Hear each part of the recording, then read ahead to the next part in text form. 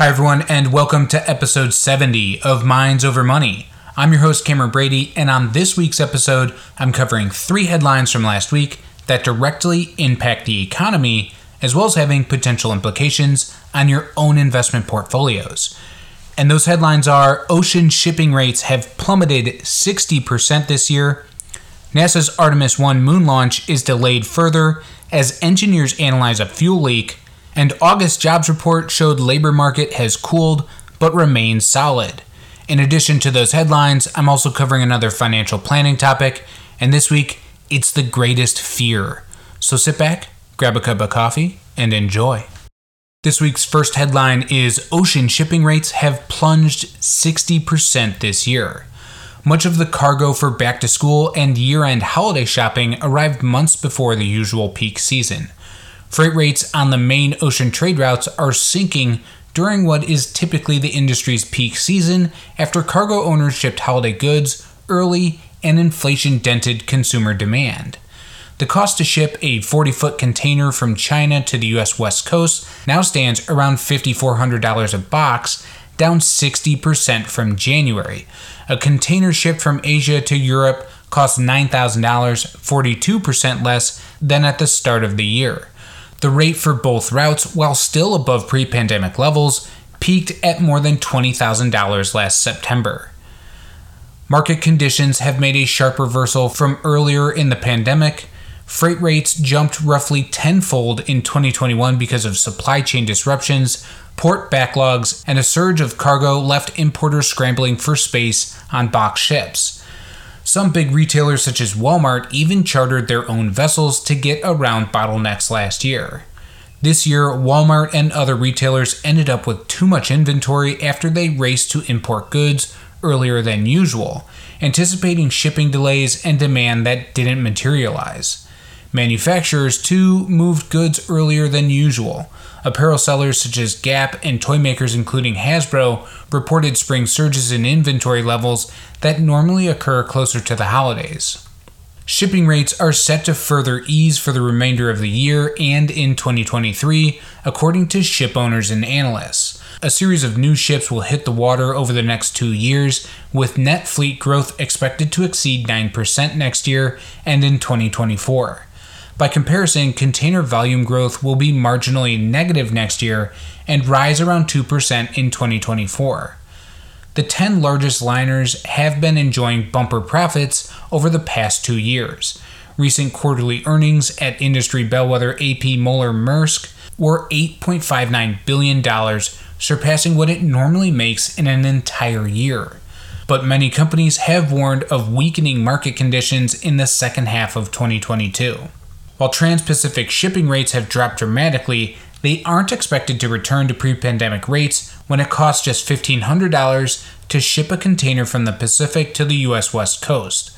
With the added cost of fuel and future costs of cleaner shipping, rates aren't expected to head lower long term, which means the end consumer will most likely end up paying this expense in the form of higher prices for our goods, meaning longer term inflation. This week's second headline is: NASA's Artemis 1 moon launch is delayed further as engineers analyze a fuel leak.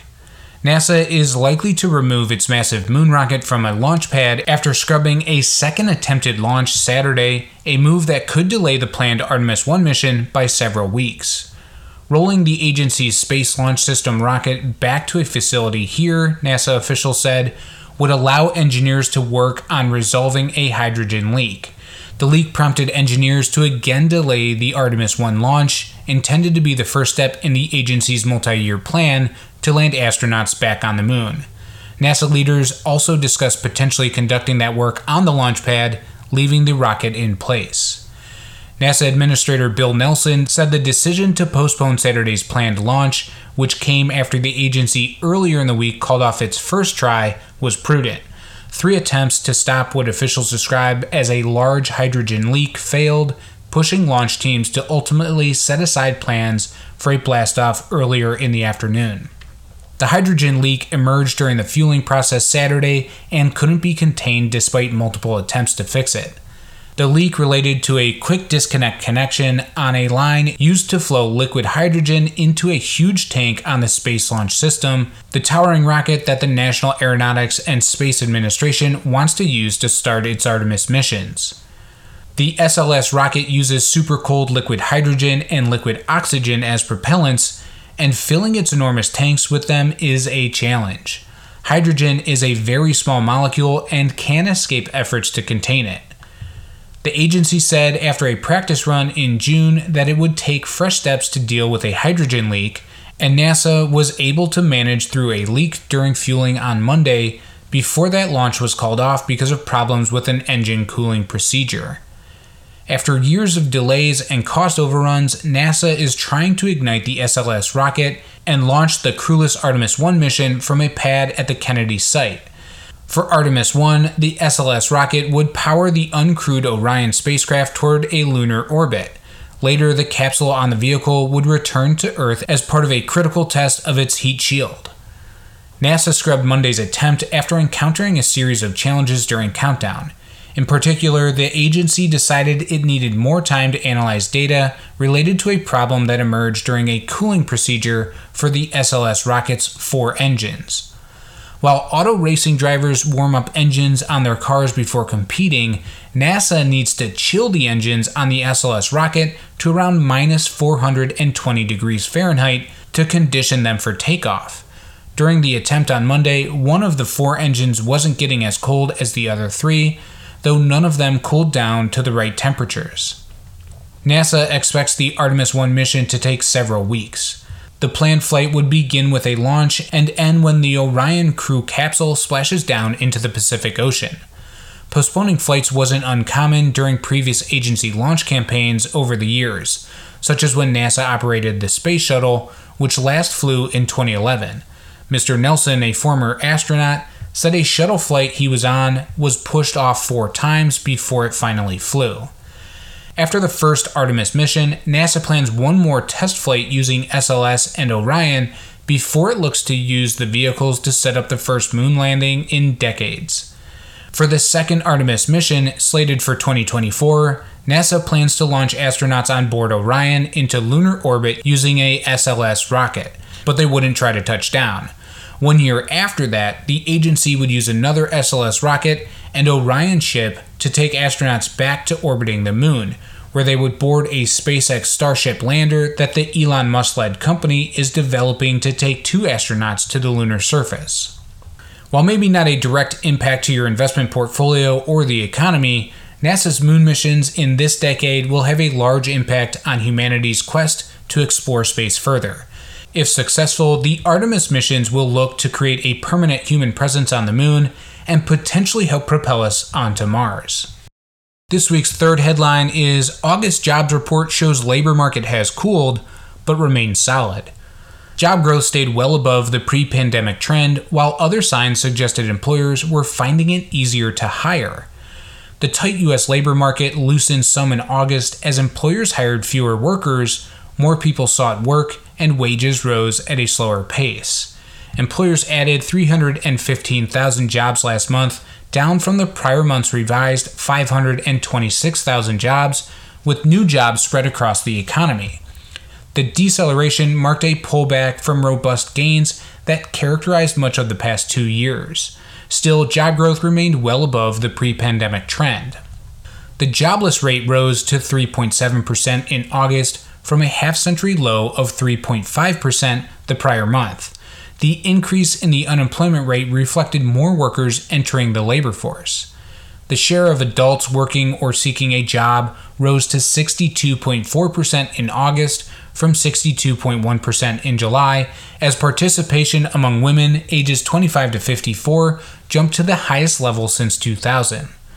The rise in labor force participation, along with other signs such as lower average weekly hours worked, suggested employers are finding it easier to hire.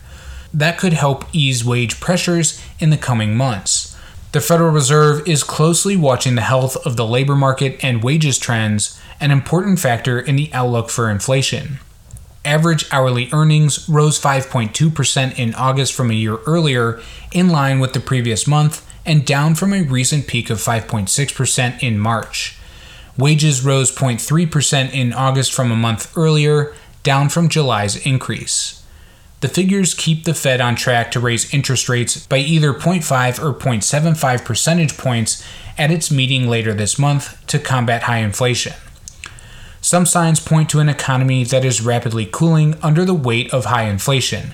The Fed is raising interest rates to slow the economy and curb price increases. Some major employers, including Ford, T-Mobile, and Wayfair, have announced job cuts in the past few weeks. Gross domestic product shrank in both the first and the second quarter of the year. This year's tight labor market followed steep pandemic-driven job cuts in early 2020 that left the U.S. economy with about 22 million fewer jobs. As employers clawed those jobs back, payrolls grew by a monthly average of about 800,000. Now that payrolls are slightly above their pre-pandemic peak, rehiring is set to fade as a source of job growth in many sectors. Leisure and hospitality might be an exception. The industry, which includes restaurants, bars, and hotels, was particularly hard hit by shutdowns earlier in the pandemic and continues to recoup jobs lost in early 2020. Job growth remains historically strong as the labor market holds up better than many other parts of the economy. Hiring remained solid last month in interest rate sensitive sectors such as construction and manufacturing. Job gains were strong in professional and business services, healthcare, and retail. The job market could weaken in the coming months as the Fed tries to tame inflation that is running near a 4-decade high. Fed officials have raised their benchmark interest rate by 0.75 percentage point at each of their past two meetings. Higher interest rates are intended to make it more expensive for people and businesses to borrow and spend money, which could lead to slower economic growth and an easing on price pressures. With additional signs that the labor market is starting to cool down as we head into fall, don't expect this to change the Federal Reserve's policy decisions later this month. The Fed is still on track to raise interest rates another 0.5 to 0.75 percentage points at their policy meeting in a few weeks. While this knowledge may be helpful to understand the current economic conditions that we are facing, it should not have any influence on your investment plan. Remain disciplined with your well-diversified, globally allocated portfolio, and sleep well at night knowing that you are a long-term investor with an appropriate asset allocation to handle all economic cycles, no matter what stage of life you are in. And this week's financial planning topic is the greatest fear. When we talk about retirement planning, there is really only one contender for the title of greatest fear. Will I outlive my money, or will my money outlive me? All other concerns pale in comparison to this one and are related in some way to this mother of all fears. And this is a very real fear for almost everyone when you think about the facts. First, the average retirement age in the US is 63 years old. If a wife and her husband are both that age today, the average age at which the second of them will die is now 92. That's a joint life expectancy of 29 years. The fear manifests itself from the concern of how to provide an ever-increasing income to sustain their lifestyle in a world where everything gets more expensive each and every day.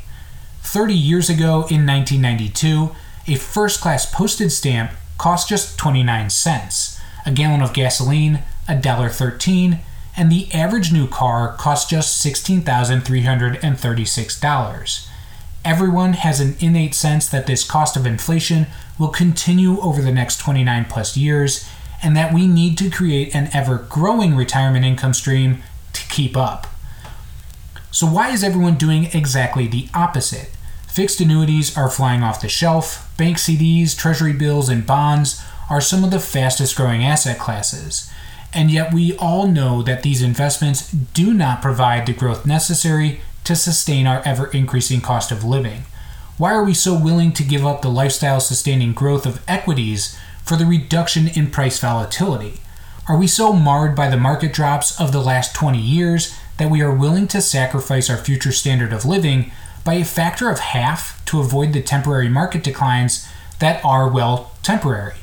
Equities, in particular, the shares of the world's greatest companies, are the only asset class that has increased income more than the cost of living over every 30-year time period in American history.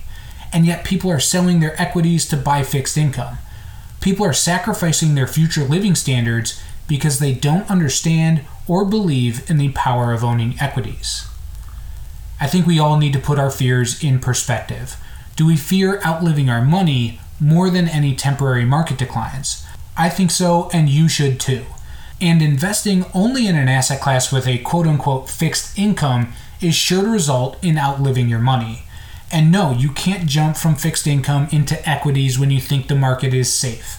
By the time you figure that out, you've missed all of the upside. So let's all start to think about what's going to save your bacon in the long run and stop thinking about what the temporary disaster du jour is on CNBC that's keeping you in the fixed income mode. I sure don't want to be around when you run out of money because your fixed income can't keep up with your ever-increasing cost of living. But I'm sure willing to help you now to create a retirement income plan that gives you a chance to live the lifestyle of your dreams. If you and your life savings are being ignored or feeling taken advantage of, come join our family. We are a family-owned financial planning and investment advisory firm that promises to treat you like family. No products, no hard sell, no gimmicks, just honest advice based on our 4 decades of experience. If you have any questions on this week's episode or are interested in getting an unbiased opinion on your finances, please give me a call at 440-235-2100 or email me at Cameron@michaelbradyco.com. Thanks for listening. Hope you enjoyed.